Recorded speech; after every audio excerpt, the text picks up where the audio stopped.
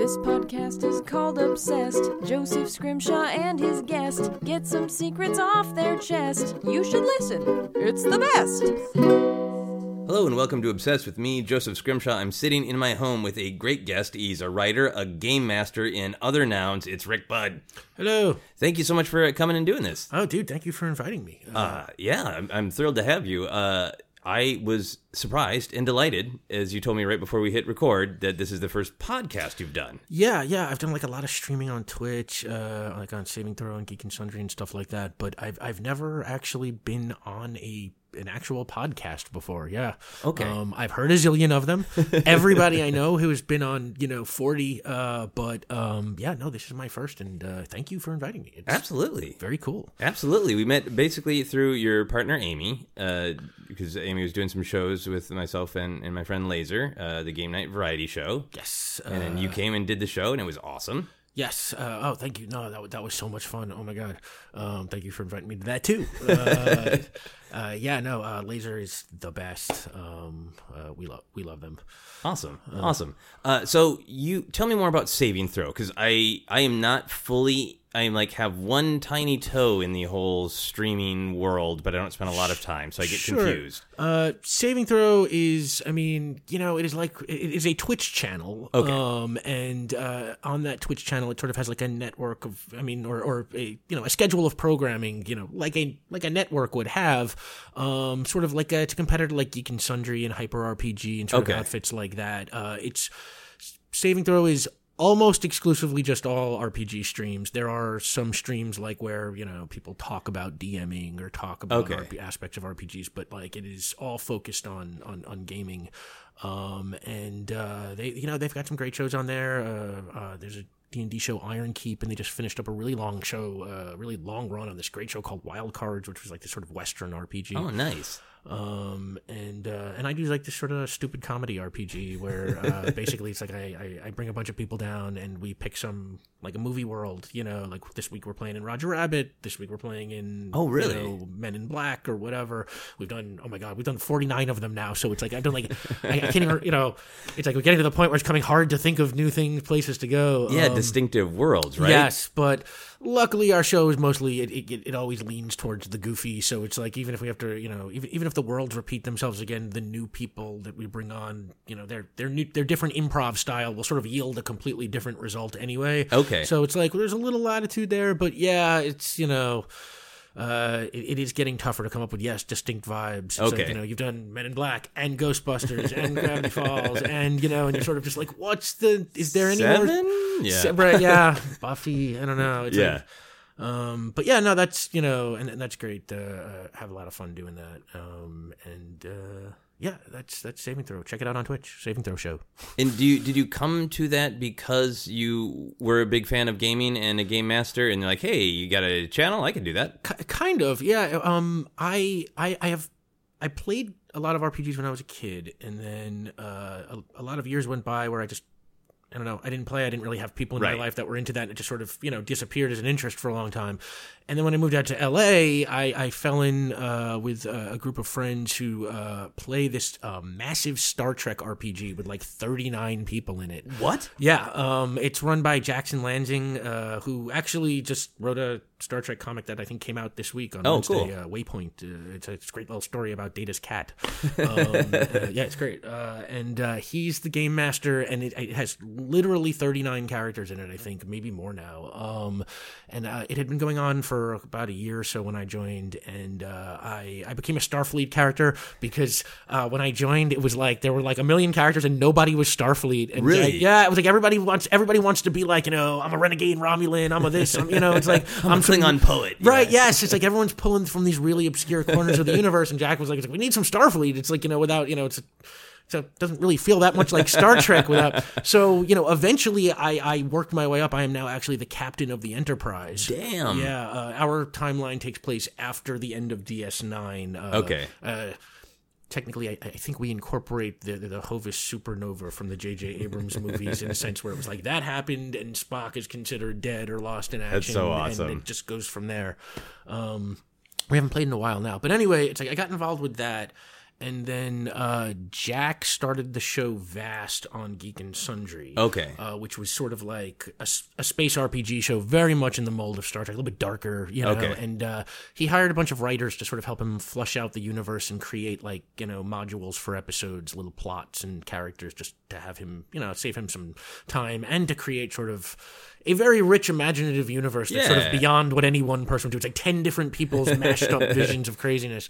And that went on for 2 seasons on Geek and Sundry. I think those are still available to stream somewhere, Vast. And from Vast, I went to work on Shield of Tomorrow, which was actually the official Star Trek RPG show on Geek and Sundry. Right, yeah. And Shield of Tomorrow, I worked on for about a season or season and a half or so. Just sort of like, we helped them put together the universe and sort of get like the individual story of this That's so cool. ship going. Yeah, it was a ton of fun. And it's like, our ship, the Sally Ride, is in Star Trek Online now. Oh, really? Yeah, with one of our characters at the helm. It's like, because it takes the Star Trek Online timeline is like, you know, decades later, it's like the Vulcan from our crew is now the captain of the ship and portrayed as like older and now like in charge. It's just like, that's awesome. Yeah, it's pretty incredible. You know, it's one of those things where you're like, oh my God, I can't believe, you know, the thing we did is in like a vaguely real Star Trek thing. Yeah, you know? The way the lines are bleeding between sort of fan content. I know Geek and Sundry is obviously a professional institution, but it's still like, hey, we're playing in your sandbox. Oh, all of a sudden, instead of getting a lawsuit, you're like, sure,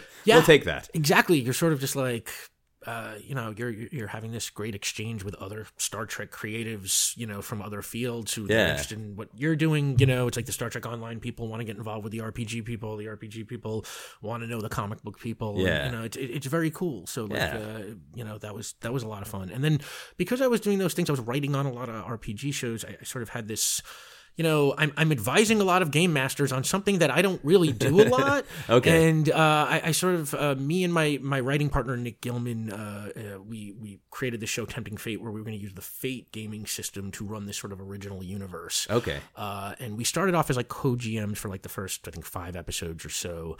And then, you know, we sort of like, we felt the show sort of like, it was not hitting the right note that we had sort of wanted. Yeah. It's like the system was a little heavy and slow for our purposes. The double DMs, you know, sort of didn't really kind of gel. I mean, it didn't break anything, but it wasn't can great slow either. things Right. down when you're doing it as performance. Yes, and so I dropped that system and I started using Lasers and Feelings, the system designed by John Harper, which is named after the song by our friend Laser Weber and their sister, Aubrey, the Double Clicks, and so I started using that feeling for that system, which has like 2 rules, you know, basically. It's like, it's so easy for riffing. It feels like just enough of a game that like basically something crazy happens. I say, roll some dice, whatever happens. It's like either it goes well or it goes bad for you, you know. It's entertaining either way. Yes. And it's just, it is, we sort of describe it as like, it's like comedy improv with dice rolling, basically. That's great. And it's fun. And so it's like, I've been doing that, and it's like, I thought I would do it for a little while. I've done, I think, 49 of them now or something. It's like, it's pretty crazy. So, but it's fun. We're starting a new season January 6th, I think. Okay, cool. And I'm looking forward to that. So, you know, check out Tempting Fate. Awesome. Yeah, we'll plug it again, but it's great to get a little bit more of your backstory. Yeah, sure. And know where you're coming from as we get into your main obsession. Like everyone I email, you offered me lots of things, and I was just so taken with the idea of Lost, because I can't believe that I haven't talked about Lost. I was also shocked that podcast. you haven't talked about Lost. Well, it was just, you know, it was such a peak of intensity. And then I started the podcast a little while after it went off the air, so I think it was maybe not minty fresh. Yeah. But I feel like it's got to be coming back around for a little bit more critical appraisal and fan review at this point. So I'm excited to talk about it now. Yes, I'll be interested to see. Yeah, I think, you know, there's that other thing, which is like, it didn't come around because it was like, I mean, look, I love Lost, but I'm, you know, I am a part of reality, so I realized that most of the world got to the ending and just went bloodthirsty crazy with hate, you know, with anger and upset about the conclusion. Yeah, yes. You know, it's like, I don't want to go over the top. It's like, you know, it was like weird. It was like a weird little preview of a sort of toxic internet fandom. You know, it's like Damon Lindelof was driven off Twitter. It's like a service that tolerates, you know, Nazis and crazy people. Like, and this guy was hated so much more than them that he ran him off. You know, and you know, I don't want to dwell on that stuff too much, but it's like, I don't really talk about Lost with anyone because there is an element to this where it's like, even the coolest people I know, it's like they feel like they have a duty to tell you they didn't like it and here's why. And there's a lot to talk about there because it's like there's, I find everybody didn't like it for a different reason. Some Interesting. People, it's not just hating on the ending; it's hating on the on the overall show. Well, right. You'll find some people who be like, right, what was with that ending? I hated it. Then you'll find some people who be like, well, whatever. It's not so much the ending; it's that they didn't explain this or that, or there are 3 questions that person was hung up on, or an answer they found exceptionally unsatisfying, where they're just like, it's like, why did Walt have superpowers? Because it's a magic universe where some people have superpowers. Yeah. That's the answer. And it's just like, no, there's got to be a reason. And it's funny that it comes from JJ because it's like something I always think about now. It's like, well, if you're on Twitter, if you run in these geek circles, you hear this debate about like The Last Jedi. Yeah. Where a lot of fans were sort of not satisfied that Rey did not turn out to be Rey Kenobi or Rey Skywalker. Yeah, that Rey Palpatine. Yeah. Right, yeah, she's just somebody. And then there are a lot of fans who are very much all about like, it's so much cooler that way, that there's not some just cliche, pat, obvious answer to it. It's like, nah, it's like there is no simple tie the ends together answer like that. Rey's a new thing. She is just her own character. Yeah. And I feel like with a lot of Lost, it's like, there's stuff where people wanted the answers to be more revelatory. It's like an example I always use, a friend of mine, an old friend, the guy who actually introduced me to Lost. Oh, wow. He, I remember talking about the smoke monster with him very early on in the run, season 2 or something like that. And he was like, he was one of these people who was speculating clouds of nanobots or something like that. And like, I had this moment where I was like, what if it's like, it's a smoke monster? Like, there is no curtain to pull. There's how dragons are just dragons? Right. What if it's a smoke monster? Right. It's their own original thing. It's a big cloud of crazy smoke and lightning. It's a kind of monster you've never seen before, and there's no curtain waiting to be pulled. They're teaching you about this new monster. And he was like, that would suck. And I was just sort of like, oh, okay. Because I thought, all right, I thought that would be cool.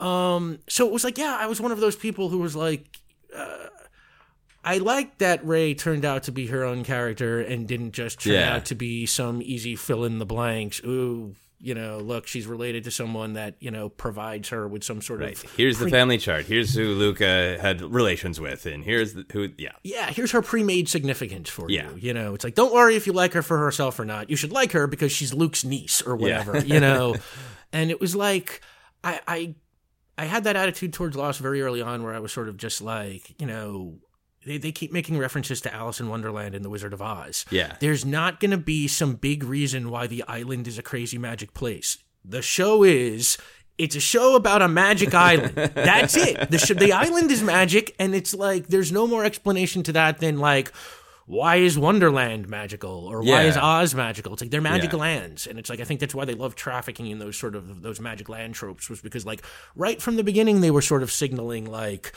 don't get into the nitty gritty and the detail and the this and the that. It's like, this is not so much about like, why does Oz have an Emerald City? Who built it? How did it get there? Why did he build it out of emeralds? Why not rubies?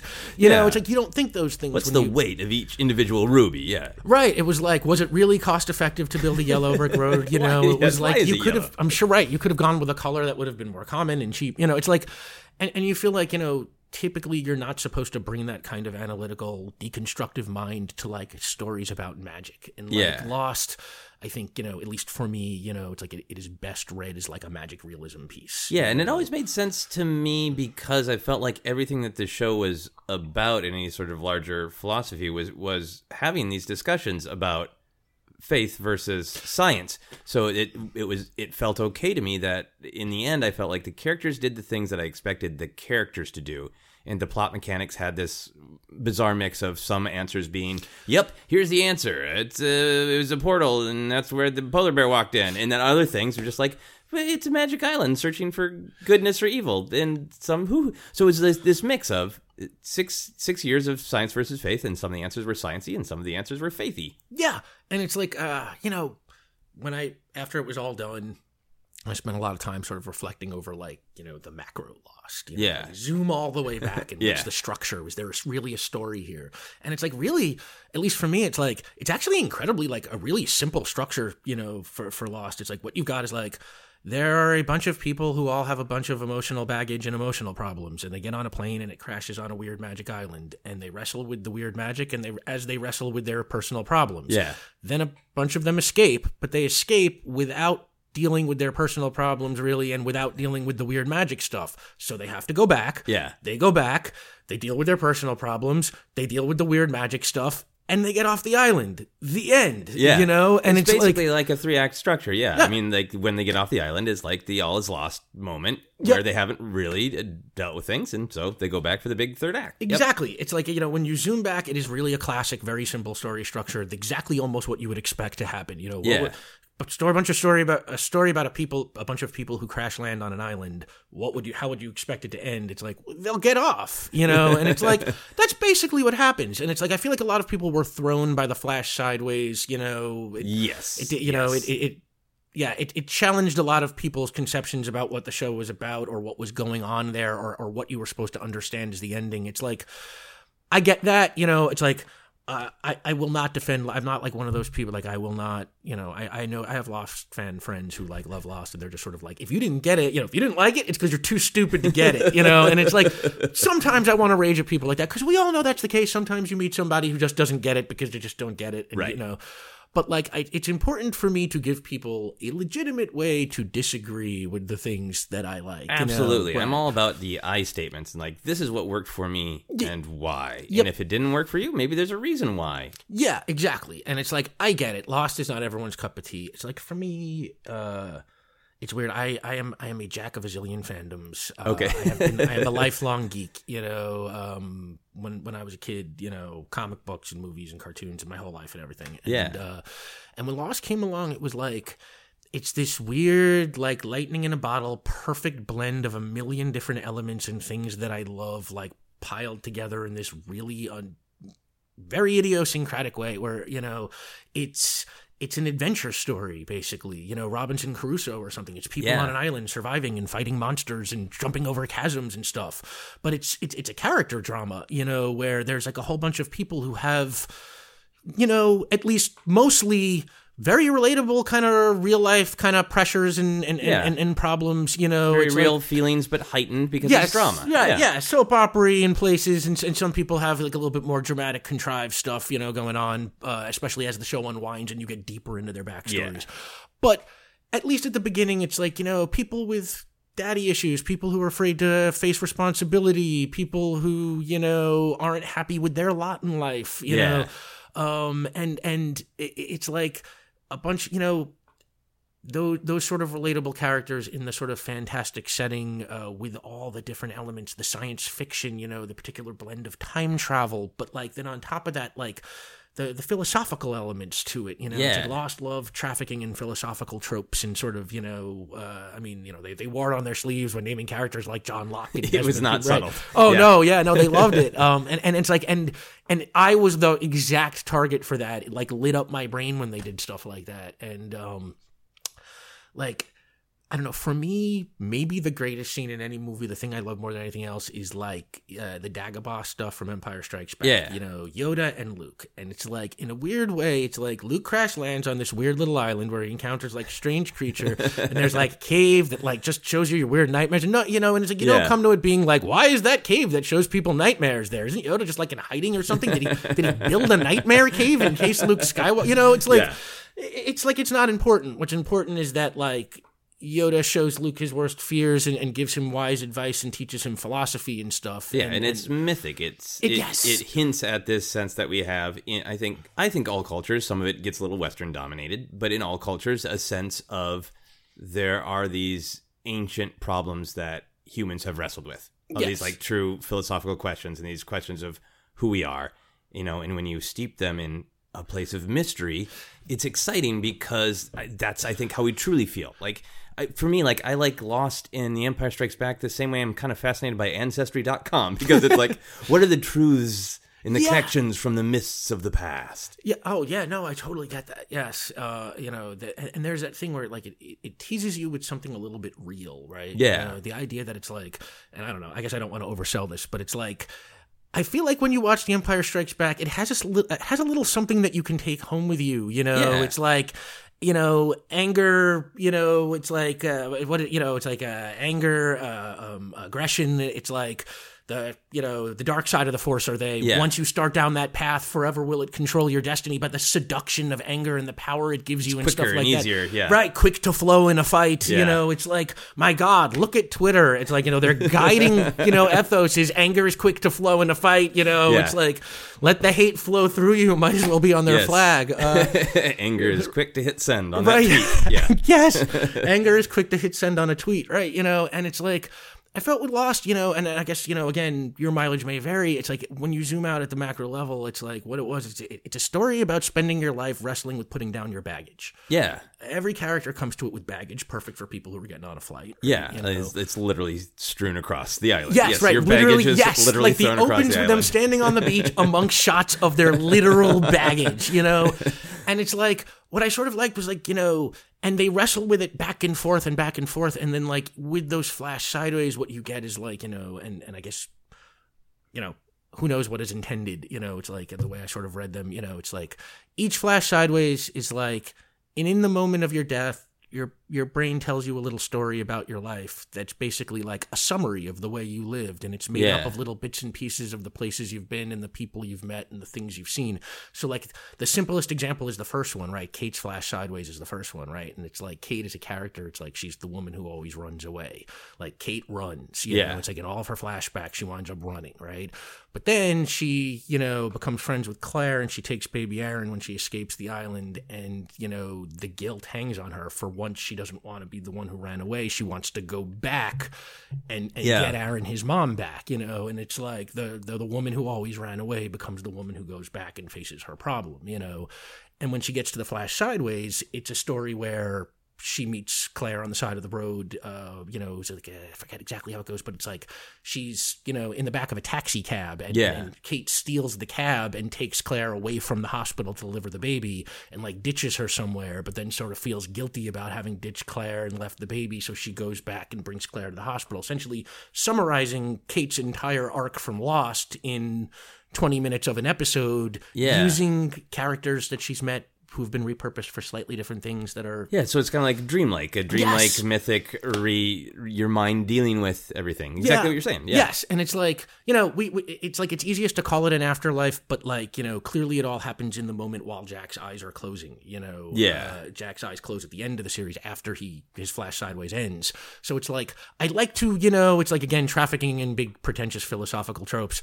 It's one of those things where it's more like a, universal light of consciousness kind of thing. Yeah. Like in a sense, like they're not quite dead in that moment. It's not quite an afterlife. It's more just like in that last second, as your brain is firing off. There's crude representations of an idea that we can't truly visualize. Yes. Like, yeah. Because I remember a couple people being like, wait, so are they saying that in the afterlife there is this room where you meet the people? Like, I don't think it's that literal that they meant to be like, here's this sign-up room for going into the, like... I think I remember reading Lindelof talking about how, like, they had chose to shoot in, I forget, like, some location they couldn't get, and then they chose that church at the end, and they shot in the church, and behind one of the characters while he's talking, there's a window that's got all these symbols from different religions on it. Yeah. And that was just in the church. It wasn't like put there for Lost or anything. And he was sort of like, we were like, okay, this is a nice room to finish it in. Okay, there's thematic resonance. It's death. You're passing on. This will resonate with a lot of people. Yeah. And they were sort of like, they sort of felt like ending the moment in a church made it feel a little more religious to people ultimately than they had sort of intended. They wanted it to be a little bit more... non-specifically spiritual kind of, and I don't know, it didn't really bother me, I mean, and I am a Jew, I am not Christian, so it's like even they have the Christian imagery of him meeting in a church didn't really rub me the wrong way. I don't know, again, I sort of just felt like I got it. I was like, I get it. They're all...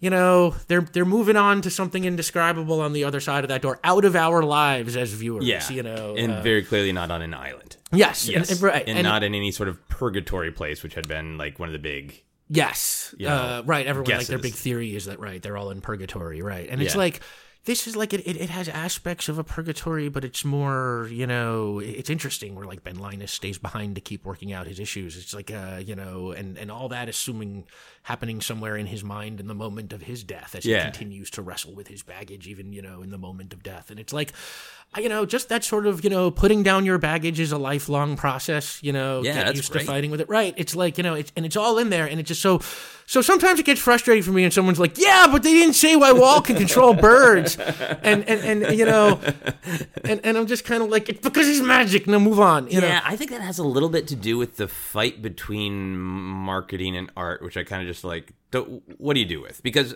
for me, I had the same reaction when it came on. Like, when I saw the billboards, like, that's going to be canceled 2 minutes into its broadcast. Oh, sexy people on a beach. Great. And then I caught up with it, like, once the second season had started, and I'd heard good things, and was shocked to see this very thoughtful science fiction soap opera on broadcast television in the mid-2000s. Was kind of a big deal and, like, really, really exciting for me at the time. But I also understood that to keep that sort of mass audience that wasn't there for the smoke monster, I was partially there for the smoke monster because it's sci-fi, but I knew there was such a big audience, and in order to keep them happy, there was that, like, what's going to happen next on Lost? You got to tune in to find out. And that creates such an emphasis on, you will get answers to the secrets. Yeah, maybe more than the art intended. Yes, and look, and I can't blame people for that. And there's one of those things where it's like, I don't know, split this hair too thin, but it's like, you know, there's a difference between, like, mystery and the mysterious, where it's like lost, love, trafficking, and the mysterious, which everyone read as mysteries that will be solved. And it's like, just because something is presented as mysterious and weird, it's like, it's because it takes place in a world that's got mysterious, weird stuff in it. There's not necessarily, you know, a pat answer. But, like, I get, you know, there are some people who just wanted to know, you know, what does Dharma have to do with it? What is this? Why is there a drop? What, you know, a food drop coming from the sky? Who's sending those things? It's like, you know, and it's like, I don't know. I guess I can't fault people for getting caught up in those kind of details, but it sort of feels like to me, it's like, you know, that's like wondering too much about the background of the Western. You know, it's like, you know. You're reading too much into the setting, you know. It's like, keep your eye on the ball, which is like the characters and the way things affect them and their choices and stuff. And I think that's a great way to look at it. Speaking of characters, I wanted to ask you, if you could meet one of these characters and, like, have a drink with them or play D&D with them or whatever, who would you want to meet of these characters? Character, not like not actor. Like the character. Oh, from Lost. That's tough. Okay, because, like, Charlie Pace seems like a fun dude to hang out with. I mean, you know, in the right moment, obviously. Right. You know, sometimes he seems like a horrible dude to hang out with. You don't want to hang out like a high on heroin or, you know. Yeah. But you know, he seems like a fun character. I you know, I don't know that he would be a good D&D player. He seems a little surly.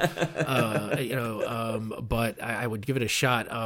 Desmond Hume also was, you know, was one of my favorite characters. So it's like, you know, I guess, you know, he's a character I'd love to talk to because maybe I related to him more than anyone else on Lost, because he was like the character who was drowning in the cosmic waters, you know, just tossed around by time and spirituality, going back and forth between universes and slipping back and forth in time, and just never knowing really what the hell is going on, and just like this guy kind of holding on for bare life and never, you know, he doesn't even pretend to understand it really. It's just, you know, he goes to other people to find out what's going on and get advice. He needs a scientist to tell him how to unstick himself in time and things like that. And it's like, I guess, you know, a character who is sort of tossed around by the big things like that, you know, sort of felt like easy to relate to. I guess, I know a lot of people love Desmond, you know, I mean, he's the big romantic hero too, right? You know, the constant, the constant maybe the all-time everybody's favorite episode of Lost. I don't know. You know, that one Desmond and Penny's, you know, romanced through time, like his weird unstuck in time kind of Slaughterhouse-5 thing going on, where he builds a romance with her while jumping back and forth. I don't know. I don't know if I should be spoiler sensitive here. No, it's fine. Okay. I just kind of don't worry about spoilers because it's hard to say, like, tell me everything you love about something, but only the first 5 minutes of it. Yeah. So 10-year-old spoiler alert. Yeah, 10-year-old spoiler alert. Yeah, I really like Desmond. I think I'd pick him to have a drink with because he's charming as hell. Yes. You know, he's not like roguish, chiseled, I'm perfect jawline hero. He's an interesting romantic hero, but also just his introduction of just being trapped in the bunker hatch thing, and he has to hit this button. And I mean, obviously, there's one of the biggest, faith type discussions in the show, but to me, it spoke to anybody who has sort of wrestles with guilt of like very Freudian super ego type guilt of like, there is a higher power that is always watching you and you must do this thing or else you'll ruin everything for everyone. Wow. Yeah, no. So that must have really struck a chord with you. A little bit, I guess. Yeah. Oh my God. Right. Yes. It's like, and that whole like, and I guess I could stop pressing the button if I want to, but what happens if, right? Yeah. Yes. If everything goes to hell. And yes. And I guess, in the show, at least, yeah, if he stopped pressing the button, everything would have gone to hell. It's like, yeah. So I'd like to have a drink with him for, what is it, 108 minutes? Is that 108 minutes. That's what it is, right? Yeah, 108. The 108's all over the show, right? Yeah. How many times have you watched it? Because you have. I'm remembering my specific moments that I really like, but you seem to have a huge command of it. Well, I mean, kind of. It's like when it was on, like I was really into it. So like before season 2, I rewatched season 1. Before season 3, I rewatched season 1 and 2. So like I watched it a lot when it was on. Since it's ended, I don't know if I watched it again or fully again since it's ended. I've watched a lot of scattered episodes with people. Just simply a function of the fact that there's just so much damn good television to watch now that it's like, who has time to rewatch things you've seen 5 times, Yeah.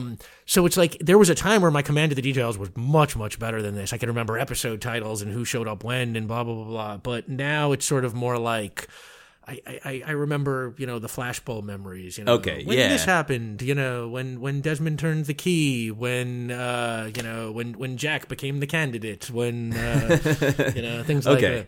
But obviously you love it to the point where you would happily rewatch it again and again. Yeah. I mean, sometimes, it's like I will eventually do a rewatch. I have a bunch of friends now who have not seen it, and I have been sort of, we have been sort of talking about setting up some kind of watch together or how that would work and stuff.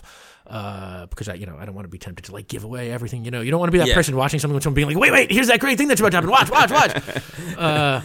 But yeah, I'm definitely planning to get a rewatch at some point. There's always that part of you that's like, I don't want to rewatch it in case it doesn't hold up. I'd rather just stick with my awesome memory of this thing. Yeah. And I know, I know it faces some criticism. It's like, the Saeed's got some tropes to him that are, yeah. And, I know there's some issue treatment of the disabled with like John Locke's story and things like that. Yeah. And I would not begrudge anybody who is not interested for those reasons. It's, it's not a perfect show. I mean, it's like everything, it's got its little problems. So, there is that aspect of revisiting it, but it's like, yeah, I am eager to go back and to sort of see it all again, with some distance and stuff like that. I don't know. It's like, again, there's also like not a lot of call for rewatching it because, I never get really to talk about it with anybody because I'm afraid to engage people on the topic.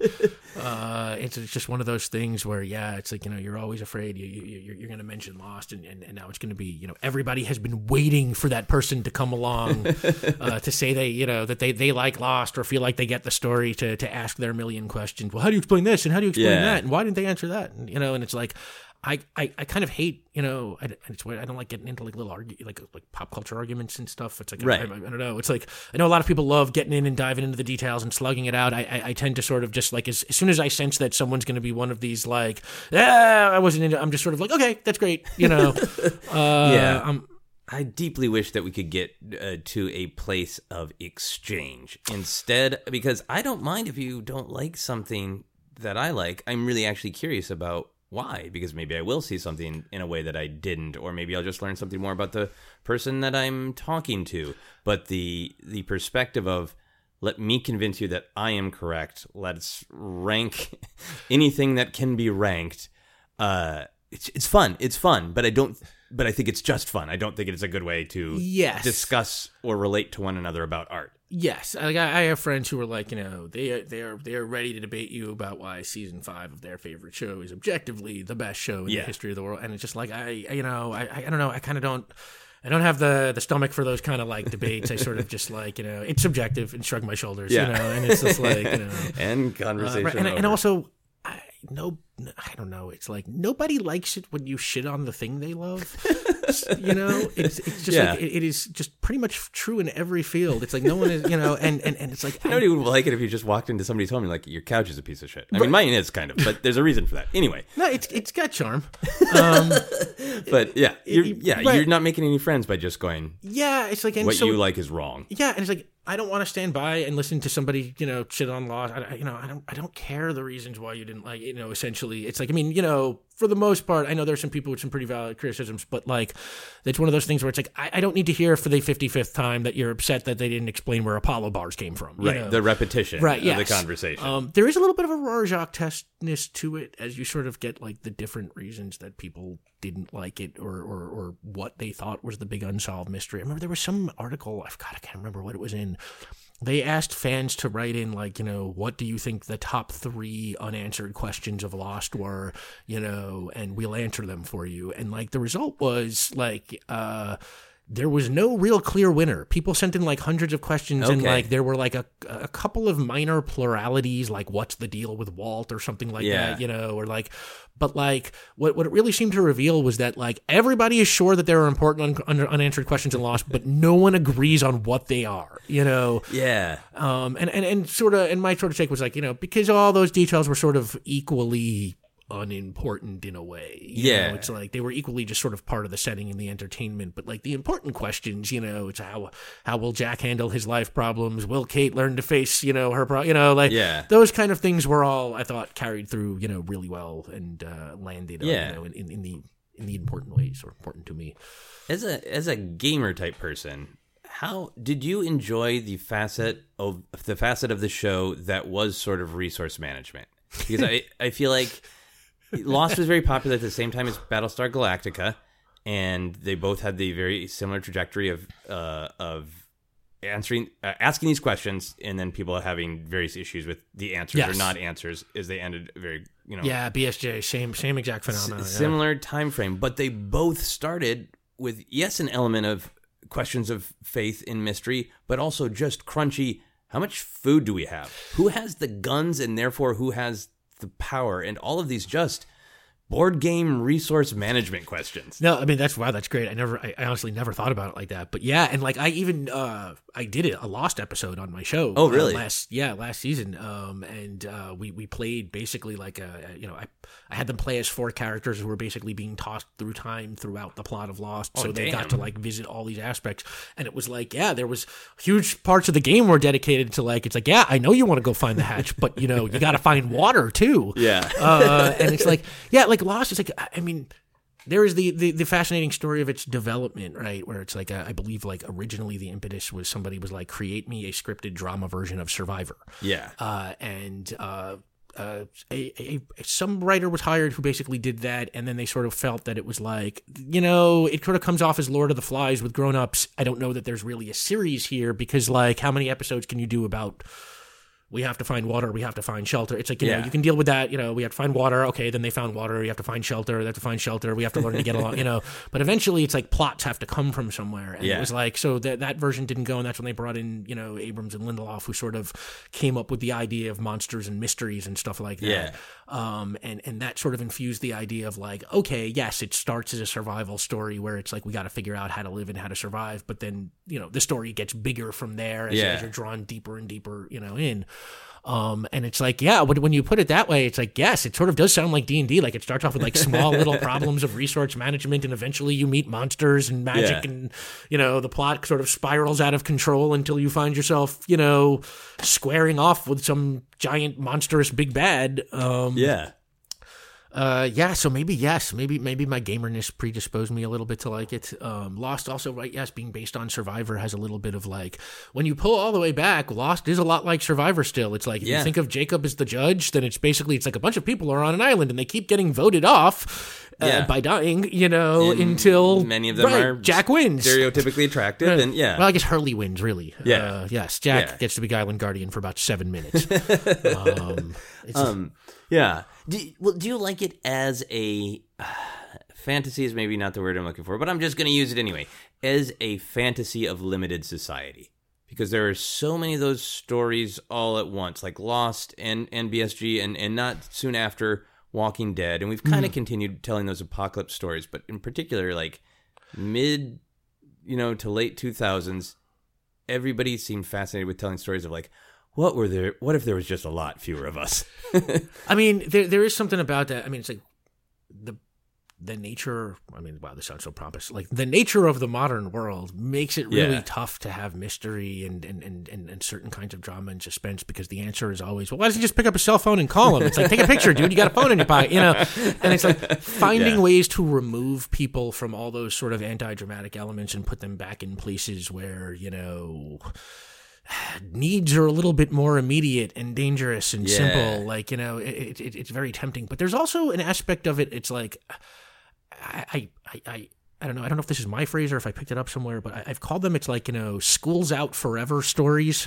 It is a story where essentially for one reason or another, guess what? You don't have to go to work and pay the bills and worry about checks and, dealing with petty office politics anymore. From now on, it's about roaming through the hills, shooting zombies, struggling to stay alive. It's like figuring out a bow and arrow. Yeah. Yes, right. Figuring out who's with you and who's against you. It's all drama and adventure. And it's like, stories where people trade in, the everyday dullness for, adventure are, there's a genre there. And like Lost and BSG, it's like, yes, it's like Lost all of a sudden. It's like, guess what, guys? Your plane's not coming home. You don't got to worry about that gig. You don't have to worry about your rent payments. You don't have to worry about this or that. It's like you can invent yourself a new life here on this island because none of that stuff matters anymore. You're stuck. Yeah. And in BSG, it's like a slightly scarier version of like the same idea, right? Where it's like, hey, guess what? You don't have to pay your rent or do anything anymore because your home planet's been obliterated by robots.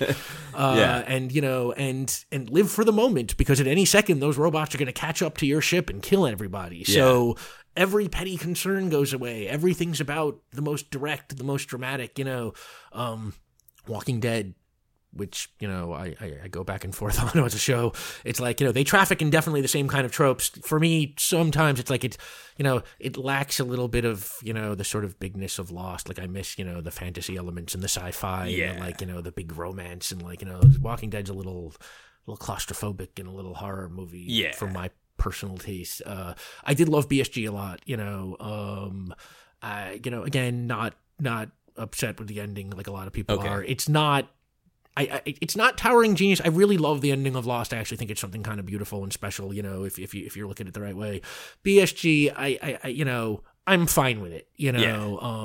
It's tough to end mystery series, right? Like to me, it's like you compare Lost with the X-Files, right? Where, like, do you remember the ending of the original X-Files? No, because I had fallen off. Okay, yeah, me too. But I tuned in for the ending, and I remember basically, and I'm sure people will correct me if I'm wrong here, but it's like the ending was basically like a trial episode where like Mulder was put on trial for something so that he can sit on the witness stand and give 400 hours of exposition, sewing up every last loose end in question and this and that. Okay. And it was like fans want answers. We're going to do our last episode will be a big info dump.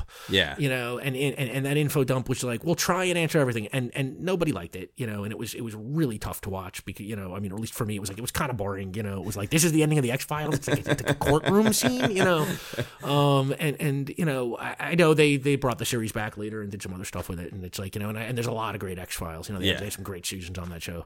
But like Lost went the other way, where I think their attitude was sort of just like, nobody wants to sit down and hear where Apollo bars came from. Nobody cares where the food drops came from. What they want is the answers to the big character questions. They want the answers to like sort of, the biggest, what is the island? Who has been driving this the whole time? Yeah. What are those? And what I sort of liked to their credit was like the answers were always just sort of more characters, and like I know a lot of people like they want Jacob to be God or the Man in Black to be the devil, but at the end of the day, when you see their origin story, it's like Jacob and the Man in Black are basically a couple of bumpkins raised on a beach by a shipwrecked lady who accidentally get all the power in the universe in their hand.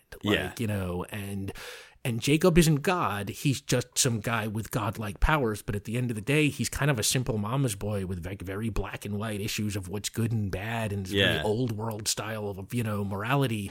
And to his credit, I think as presented in the show, he sort of grows over time as he realizes, you like guilt-driven stories, right? Like, I guess at its ultimate heart, right, Lost is a guilt-driven story because, like, Jacob and his brother, for reasons, hate each other and they fight. And Jacob's mother, remember, like there was the cave, and in the cave was the light, and the light is reality. It's the power of everything. It's whatever you want it to be, right? And his mom said, never go in the cave or something terrible will happen, right? So Jacob does the worst thing he can think of to his brother. He throws him in the cave, and like his mom's like, something terrible is going to happen, but she didn't say what. So there he is now with his godlike powers, staring, waiting to see what's going to come out of the cave. What's the horrible thing that's going to happen? And what comes out? This non-specific black evil mass that just shoots around and does stuff. Yeah. And it's like, his expectations created that reality because the power of the island was with him now. And that's what I read. It's like, that's what the island does. It sort of, it makes your expectations in a way become real. And that's right back to the cave in Dagobah. Right back to the cave. Yes, right back to Luke brings in his weapons and he sees the possibility of his own violence. Right. Yes. What's in there is what you bring with you. And then from there, it's like, Lost is basically the story of Jacob feeling guilty that he created a monster, and that monster is running around on his island all corked up, and one day it'll get out and hurt the world. Yeah. So he looks like, I think the idea is, and now I'm going to get a little mythology heavy here, but like I think the idea is like Jacob's monster, because Jacob has the power of the island, his monster can't be killed until he's dead. As long as he is alive, his power protects the monster because it comes of his magic. So he knows he has to die, but he needs someone he can trust to kill the monster after he's gone. Yeah. And so Lost is basically the story of the hundreds of years of Jacob pulling people to his island, testing them one by one to try and find the person who can resist the monster, who he can trust to kill it after he's gone. It's much more of a reality show like The Apprentice, of just like yes. trying to find the next person. Oh my God! Right. Yes. Yeah. I shouldn't even mention The Apprentice because it's various connotations, but you know what I mean. Yes. No. I know what you mean, and I won't go there. I wanted to ask you as we're wrapping up the main part of our talk here. How would you feel about any reboot, remake, anything for Lost? It's one of those things where it's like, It feels to me like a pretty self-contained story. Lost pretty much tells the story from the beginning of time to anything, so it's like extension of the story. I'd be really curious to see, like, how you would do Lost the Next Generation. It's like now that all the mysteries have been answered, now that, you sort of know what the island is and what its power is, and, you sort of understand who it's been entrusted to. I don't understand exactly how you'd make new plots out of that, but I'm certainly not opposed to anyone trying, I remember reading an interview with Lindelof once where he was saying, how am I supposed to feel if someone reboots Lost? Right now, I'm literally writing a Star Trek movie. He's like, it's the way. Be a dick about it. Right. He's like, it's the way of the world. They, it's like it belongs to ABC. Someday someone will reboot it or make a movie out of it or something like that. And it's like, I hope it's someone who loved and cared about the same aspects of the material that I did and like teases that out of it. I would hate to see a Lost where made by somebody who thought it should have all been nanobots, Yeah. So it's like, as long as it's somebody who like gets the mix of adventure and romance and philosophy and, character drama, someone who got the recipe, I would be excited to see another take on it. It's that's like very open-minded. A lot of fans don't ever want their thing messed with. I used to be one of those people, a long time ago, it's like Watchmen was one of those things where I was just like, why do you have to make more Watchmen? Blah, blah, blah. It's sort of like, it's, eventually you just come around to that idea where you're just like, well, the thing I love is always still up on the shelf. Yep. It's like making some crappy sequel or whatever. It's like, it doesn't change my relationship to the original thing. I can pretend it doesn't exist. There is no mountain of holy purity where somebody is going to carve into the side. Watchmen has been permanently blemished because before Watchmen was lousy, and I don't know, it's like Star Wars was a thing that taught me I don't always need more of the thing I want. When I was a little kid, I loved the first Star Wars movies, and then this cartoon came on called Ewoks and this other cartoon droids. Yes. I'm really dating myself. And I remember when they came on, I was so excited to like these Star Wars cartoons, and then they came on and like there was no Han, no Luke, no Leia, no Chewie, no Darth Vader. It was just like droids and a bunch of people I never saw. And I was like, oh, what the hell? You know? And I was like, where's Luke? I want more Luke Skywalker. Then years later, those Timothy Zahn books came out. Yeah. And that was basically those books. It's like, you know, and you know, they were great, and I know a lot of people who love them. They struck me as like, they're for people who never wanted the movie Return of the Jedi to end. You know, it's like, if you just want to see Luke battling it out with the Empire and Dark Jedis forever, those books are for you. You know, you never want to see that particular that part of the saga come to an end. Those books just stretch it out for 100 more adventures. And then when I read those, I was sort of like, you know, it's like, I don't really need this either. And then I was sort of had this moment where I was like, wow, maybe I just don't need more Star Wars. Now, I actually like a lot of the new Star Wars movies, you know, I was into Force Awakens and Last Jedi and stuff. You know, so I'm glad that those things are being used and being used well. But it's like, I sort of can go to both sides of the spectrum where like, I am not afraid to watch something recede into the past. Like, we don't need to make more of everything. Yeah. But it's like, if, you know, I try to be open-minded about, like, giving new takes on things a chance because, you know, because sometimes some of the things we love about stuff are the result of those reinventions and those rethinks. You know, it's like, you know, it's weird when you think that, like, Superman couldn't fly when he was invented. It's like somebody reinvented him for a series of animated cartoons, and they said leaping a tall building every time is too hard to animate. It's much easier if he doesn't have to come back down. And suddenly Superman could fly, and now it's weird to think, you know, that Superman can fly. So you never know. You believe a man can jump right, high. Yeah, exactly. You know, you never know the next reinvention might do for something. You know, it's like, have you seen, like, the new She-Ra? You know, it's like they've turned what was basically an ordinary Filmation cartoon of its era into, like, something cool and deep. And, you know, and it's like something, you know, more important and meaningful than, you know, its source material ever could have been. And it's like, you know, I don't know that Lost is, you know, it's like, it's not a Filmation cartoon, so it's not quite have that kind of depth left to be fleshed out. You never know what somebody else might get from it with a more modern perspective, even when more modern is like 8 years right now. Yep. It's like, you know, when somebody can look at those tropes and subvert them cleverly, when somebody can, you know, twist everything in a way that, you know, you didn't quite expect and bring a little of the familiar and a little surprise. It's like, yeah, who knows? You know, it's like, I would love to be excited about Lost again, you know? Yeah. And that, you know, that won't really ever happen more than nostalgia unless there's some new something. Yeah. You know? So, yeah, you know, I'd be about that. Cool. Who would you be on the island? What kind of role would you want to play? Would you want to be in competition to be the person who controls the island? What kind of baggage do you think you'd wrestle with? Who would I be on the island? Okay, do you remember the guy in the pilot who got sucked into the engine? Yes, I do. Okay, that would be me. I would be that dude standing on the beach being like, okay, I would like to be in competition to be leader of the... and just be sucked right into the... you know, I'd like to think I would be cool enough to be one of, like, the Saved by the Bell crew of the Lost Island. You know, the eight people who are always involved in every adventure while the other 57 plane passengers stand on the beach nodding behind them. Yeah. I have a feeling I would be one of those other 57 who I believe all wind up dying by the end of the show. They're all killed off by mercenaries in that slaughter or something, you know. Oh, that's like, right. Yes, there's a, you know, so I think I'd probably get killed, but, I don't know. I would love to think that, like, you know, maybe like a Desmond Hume or something, I can fall ass backwards into something cool. Okay. You know, it's like Desmond, you know, always the guy, you know, pushed beyond something he doesn't understand. At first in the hatch, is it real? Is it not real? Then suddenly unstuck in time. Then he's the first guy to get a look at the Flash sideways, right? Yeah. But of course he's Desmond, so he totally misunderstands what he sees, and he thinks he's seeing heaven. So he comes back, you know, to the world, and now he's like totally fearless about everything because he thinks when he dies, he's going to go to this heaven, you know, but it's not heaven. It's, you know, it's what he saw when he got thrown into that electrocution machine.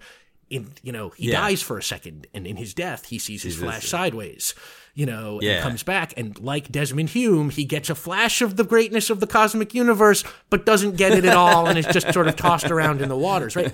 And that's how, like, the show ends, right? It's like 3 men walk off to the Cave of Light. Jack, Desmond, and the Man in Black, right? Yeah. And each one thinks something's different is going to happen when they get there.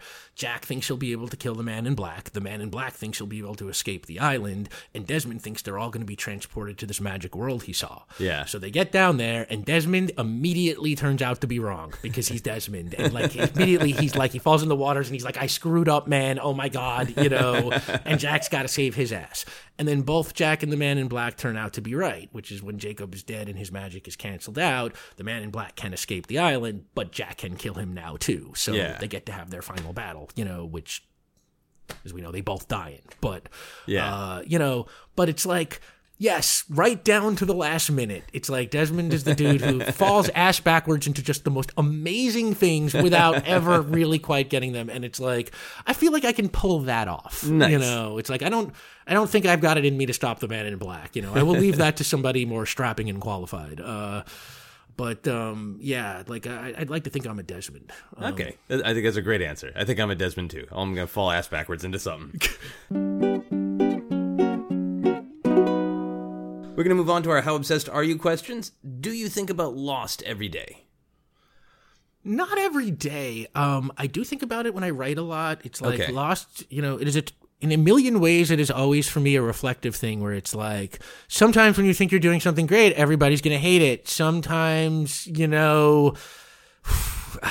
creatively, you can never know how it's going to be received. Yes, creatively, you can never know how something's going to be received. My understanding is like, They were super optimistic about the last season, thinking that it was going to be this big, wonderful surprise for everybody when they figured out what was going on. Like, it would be like one of those big Lost holy shit moments that everyone always loves. And it just didn't go down like that at all. And I remember it's like, hey, sometimes, like William Goldman, nobody knows anything. Yeah. Even you, at the top of your game might not be able to read how people will take your stuff. So, like, don't always take it personally, It's like, but then also it's like, I feel like there's a lot of great writing lessons in Lost, like, the pilot of Lost is a textbook example of everything everyone would ever tell you never to do. The show was not written on spec. It was written, at the behest of a network. So it's like, I wouldn't advise going out and writing a spec script like Lost. But if you did, I guarantee you any person you show it to is going to say, first of all, there are too many characters. Second of all, what's with this crazy flashback structure? Third of all, you raise a million questions you don't ask anybody. No one's going to like that. And like everything about it that made it work was something that I think people would conventionally say, don't do this, don't do that. Right. And Lost was just sort of like no, we're letting it all off the hook in the other direction. And, and it was one of the last, because of it, it was a monster. I mean, I actually had an office job back when Lost was on. I was a lawyer. And it was like one of those shows. Yeah, I was a lawyer back in the day. It was one of those shows where like, I hate to use this cliche, like water cooler show, but it was like one of those shows where people would walk in and like be standing around the next morning being like, holy crap, did you see last night the thing with that statue with the 4 toes? And what is with that? And it was like that zeitgeistiness, I think, came from all the chances they were willing to take and all, willing to go big and sort of let things off the hook and not sort of worry too much about, what comes next or those kind of things. And, I guess I know a lot of people think that, that turned out to be a weakness eventually, but it's like they keep their vibe going. And it's like, to me, it's like, there is a lesson there about like, sometimes, don't be afraid to follow your instinct about what makes things great, even if everybody's telling you the conventional wisdom says otherwise. Because a lot of times the conventional wisdom would pull apart that amazing thing that you love. That's unique. Yeah. I think that's a great lesson. I'm going to think about that every day. I need that lesson. When people walk into your home, can they tell you love Lost?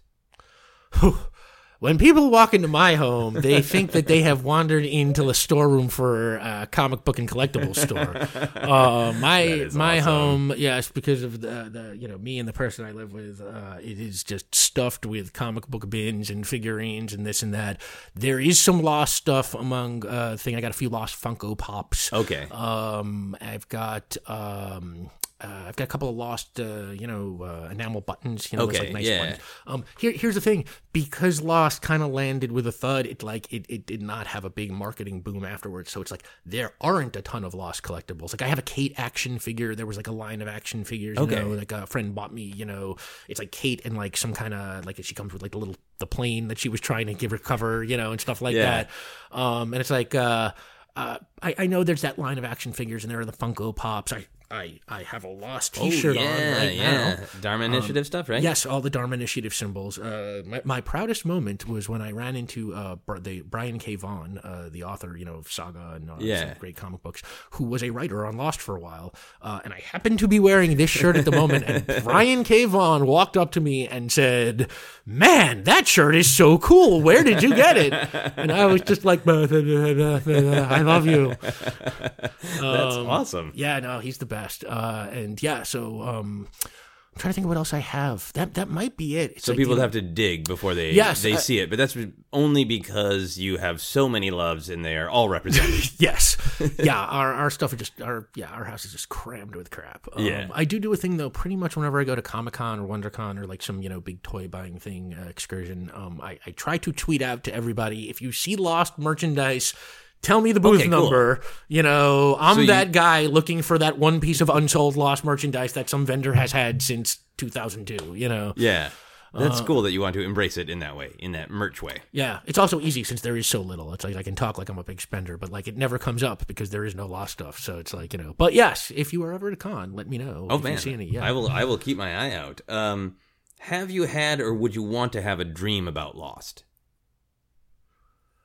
I don't think I have. I got to tell you, it's like I don't. It's weird. I don't have a lot of dreams, or don't remember a lot of dreams. Would I want to have a dream about Lost? Yeah. Would it freak you out if you had a really lucid dream, so it felt like it was on the island? Flash sideways, or Oh my God, jeez. Well, given your interpretation of it, yes. Yes, I would. Yes, if you're having a flash sideways, it means something bad is happening right now. Fun. Would you like to have that flash of the moment before you die? Would that be fun? Yeah. I mean, I don't know. Honestly, I probably wouldn't want to see my life summarized before I die. It would be boring and depressing. Feel like that flash sideways, like, I wasted my whole life. Would I want to have a dream about Lost? Yeah, I guess so. Yeah, as long as I'm going to wake up eventually, because like some bad crap can happen to you on that island. That's true.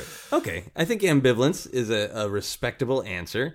Would you want to fly on a plane that had a bunch of images from Lost on it, or would that be tempting fate? Oh my God! Wow, there was like a.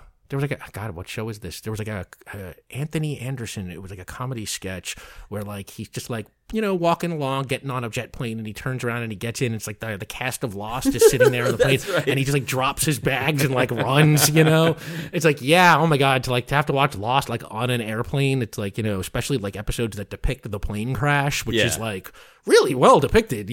For network television, it's like cinematic production values there. Probably not. I'm not great with heights, so I don't know about watching stuff about plane crashes while I'm in a plane, but I don't know.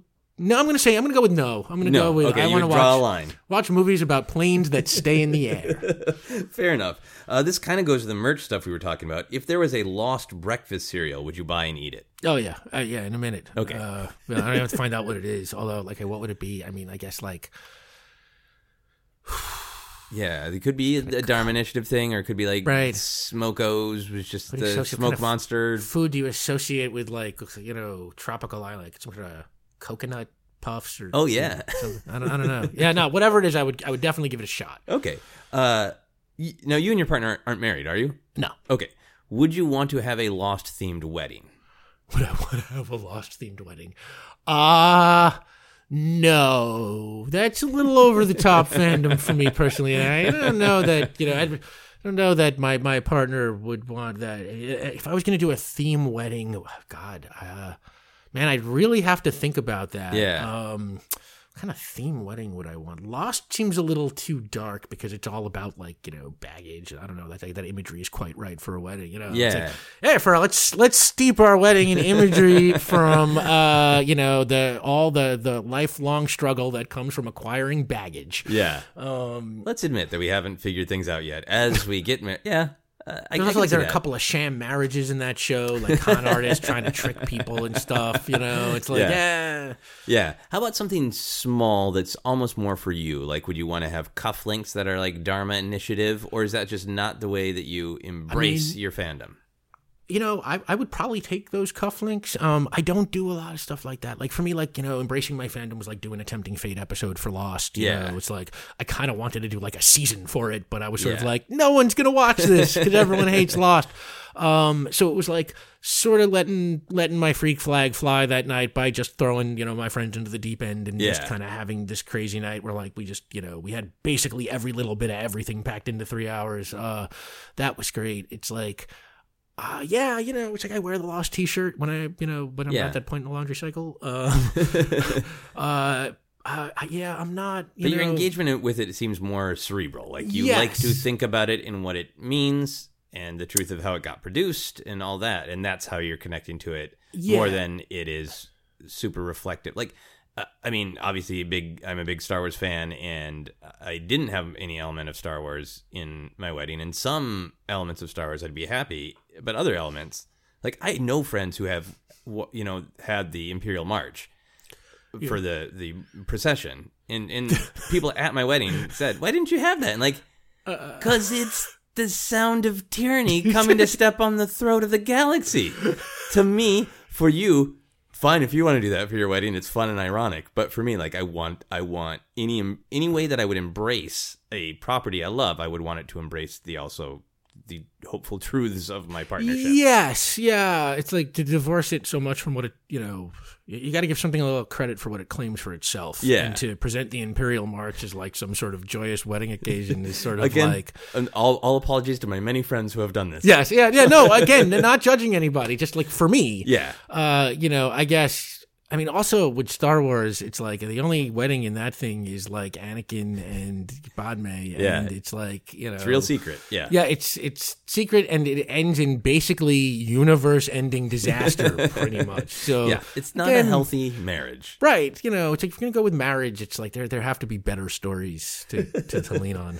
Yeah. So if someone you love was trapped on an island, in just a normal island, not a magical island like us, just a normal island, you couldn't rescue them, but you could somehow get them one television show to watch to ease their boredom. Would you send them Lost? Oh, trapped on an island? That seems so cruel. I asked this question anyway, and it's like, I gotta ask it for Lost. Oh, God. Here's something to get your mind off things. This show about people trapped on an island. Would I send them Lost? Wow. I mean, I want to say yes because it's such a good dick move, but like, I'm just not that much of an asshole. I couldn't rub it into someone trapped on an island that way. Okay. Especially since 80 some odd people wind up crashing on the island, and I think like 7 get off, by the time all is said and done. So it's like, it really sucks by the time you get to the seasons where they're wanting to come back to the island after they've gone off. Right, yeah. So even when it's over, it won't be over, All right, I accept that as a no. Would you name a child or a pet after a character in Lost? Oh,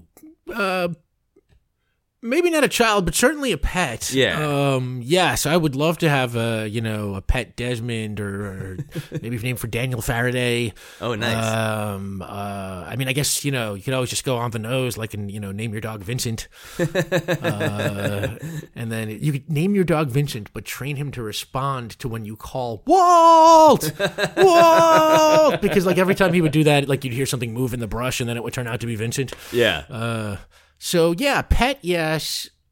Child, probably no. Yeah. Because is that too far? Do you feel like it's putting a baggage on the child to be like the character?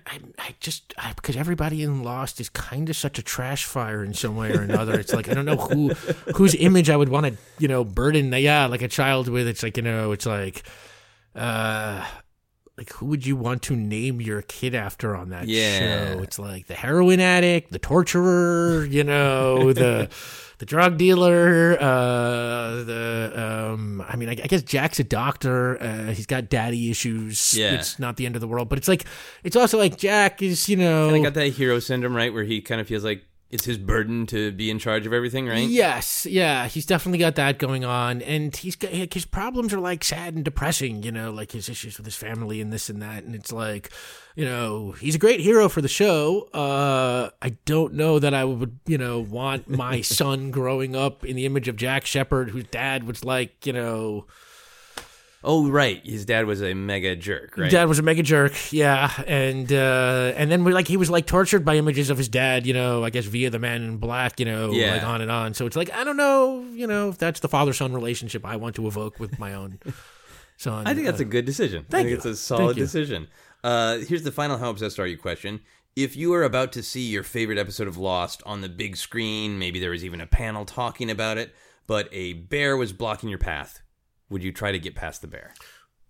Wow, again with Lost. I know. Lost question. Apparently, questions. Lost is in my subconscious with my how obsessed are you questions. I would get Sawyer to shoot the bear. Everybody would just think it was a publicity stunt. Like, wow. I ain't afraid of no bear. How tough can they be? All right. So your interest would propel you. Yeah, I would. I guess that would probably be The Constant. Would be my favorite episode. This is one of those things where it's like, you try and pick your favorite episode of a show, and it's like, all right, I can narrow it down to my 10 favorites. Yeah. Like Star Trek or something. You're always like Balance of Terror. No, all good things. No. Inner Light. Yeah. Right. Yeah. Right. Inner Light. Oh God. Yeah. Inner Light. See, like that's another thing is like The Constant borrows from All Good Things, the way Picard slides around in time. Desmond does the exact same slide, and they even present the physics of it the same, where like people's sentences start and end, the beginnings of the next one. I think Lindelof actually said they took that right from All Good Things, and it's like, All Good Things, maybe my favorite Trek episode. I don't know. Maybe. I don't know. That's, again, a very long, hard conversation. It could also be Balance of Terror. I don't know. But yeah, I gotta rewatch some Star Trek too. It's been a long time since I've seen some of those. But I accept your bear answer. You would brave past the bear. I ask everyone to make a noise to sum up their obsession. What kind of noise do you have for Lost? What kind of noise do I have for Lost? Oh, I guess I have to do that. That happens whenever they like go into that flashback. The whooshing sound.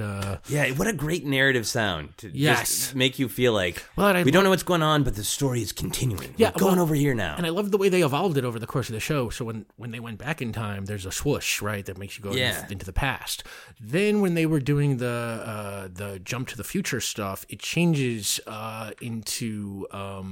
I think the sound goes away. Oh my God. See, this is one of the little details I've lost. Okay. Like what happens is like the sound now becomes the sound of like I think like the hatch explosion, like the whoom, because the thing that propelled them or whatever into the past, is now the sound. Then like in the last season, instead of when they change back and forth between the island and the flash sideways, you hear the cranking gears of a plane.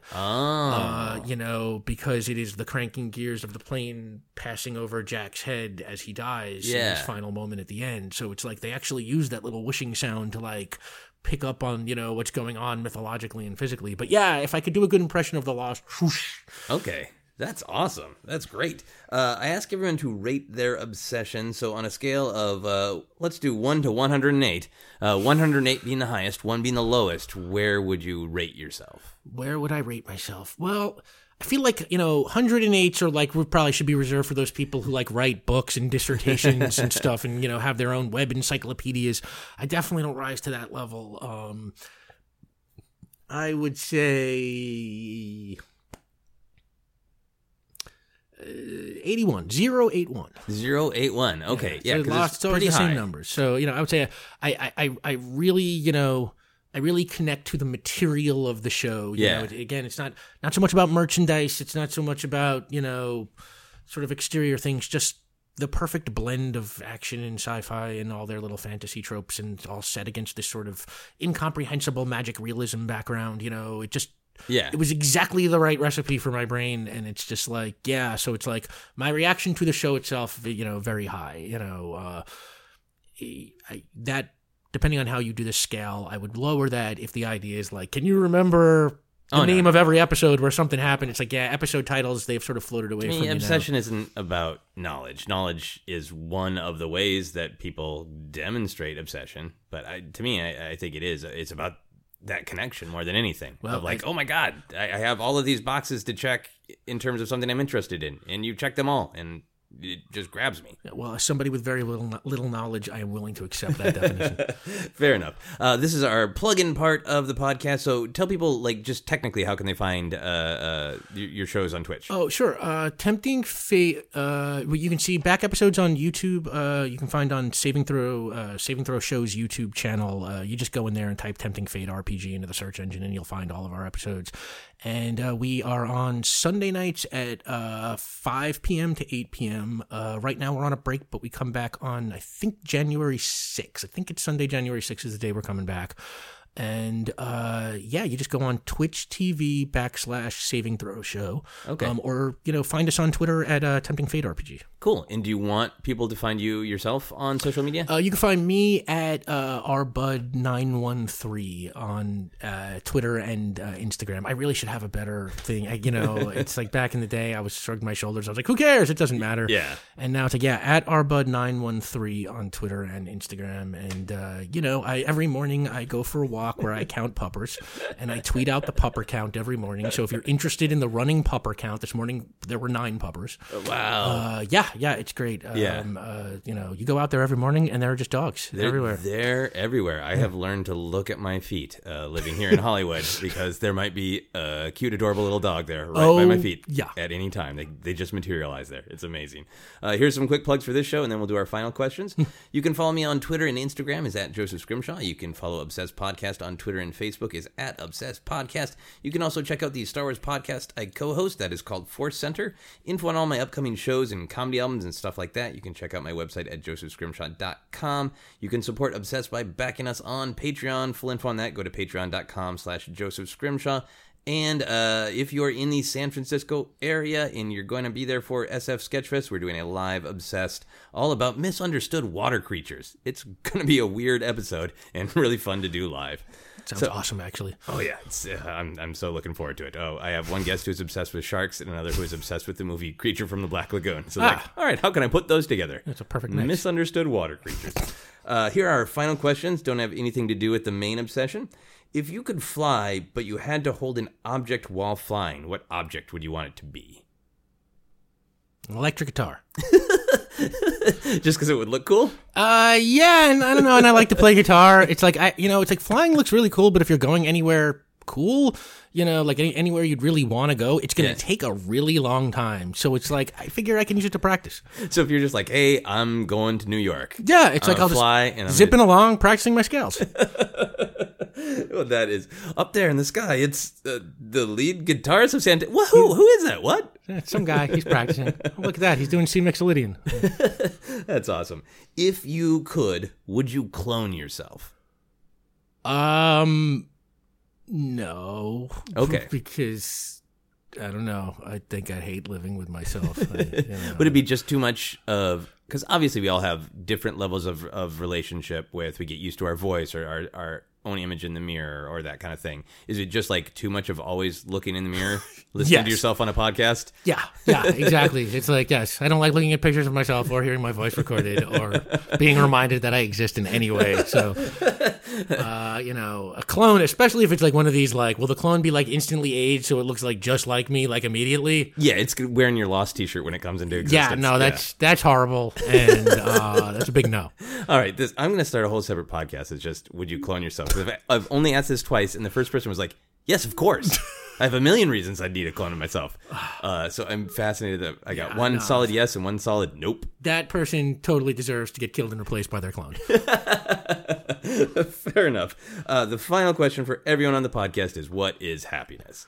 Oof. Okay. What is happiness? Well, I mean, there's that part of me that wants to break into that song from It's a Good Man, Charlie Brown, happiness is eating some ice cream. Wow. Yeah. I don't know. It's like, it's such a tough question. It really is. I was a philosophy major back in college back in the day. So you're a philosophy major before law school to become a lawyer? Yeah. Okay.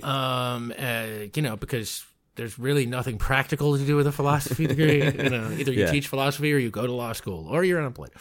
And there was a lot of these, what is good, what is, you have these conversations. So it's sometimes hard for me to separate my thoughts from like those old, deep, pretentious philosopher conversations. But it's like, I want to offer, something kind of, I know that sounds vaguely pompous, but like something like, I like to think of happiness less as a noun and more of like an adjective. It's like happiness is the compliment you pay to the best kinds of moments. So it's like, the thing you feel hugging your mom is different than the thing you feel rewatching your favorite TV series, but they're both happiness because they're both the best moments of their kind. Yeah. And it's like happiness is the thing you say about those best moments that have no real word to describe them otherwise, And is this a thing you've come to yourself, or is this derived from the philosophy you studied? This is vaguely influenced by, it's kind of like postmodern pragmatism is kind of like a point of view that would say something like, truth is a compliment you pay to the things that you think are best in the way of belief. So when somebody, once you believe that it's good to think 2 + 2 is 4, you call that the truth because that's the word you use to describe the things that you think are the best things to believe for whatever reasons you've convinced, because science convinced you, because whatever. Yeah.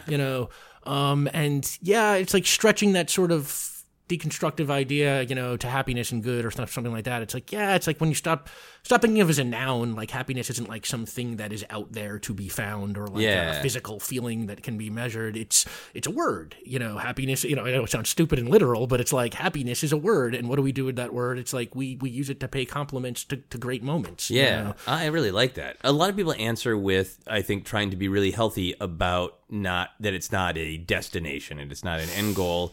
I like this description that it's not a constant state of being, like even where you're like, hey, for this hour I was happy, but just there was happiness present. That makes a lot of sense to me because I've been having like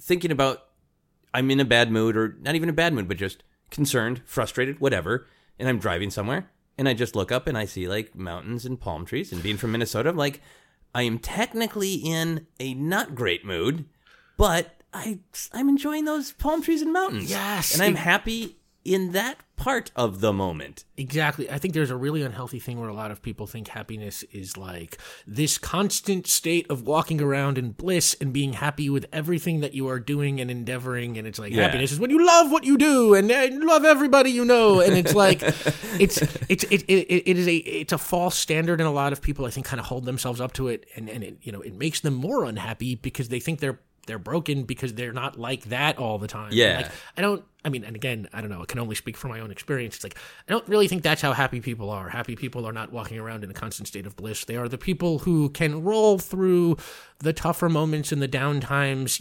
because every once in a while their concentration is broken by the beautiful mountains and they can get absorbed into that moment, and that moment can make all the rest of the stuff a little lighter. You know? And when you see it that way, it's a little more manageable. Okay. It's like happiness is something that not only can happen to you, but probably happened to you 3 times today. Yeah, if you're willing to kind of be there for it. Yeah, exactly. That's awesome. Thank you so much for doing the podcast. Oh, dude, thanks for having me. I'm so excited to rewatch Lost.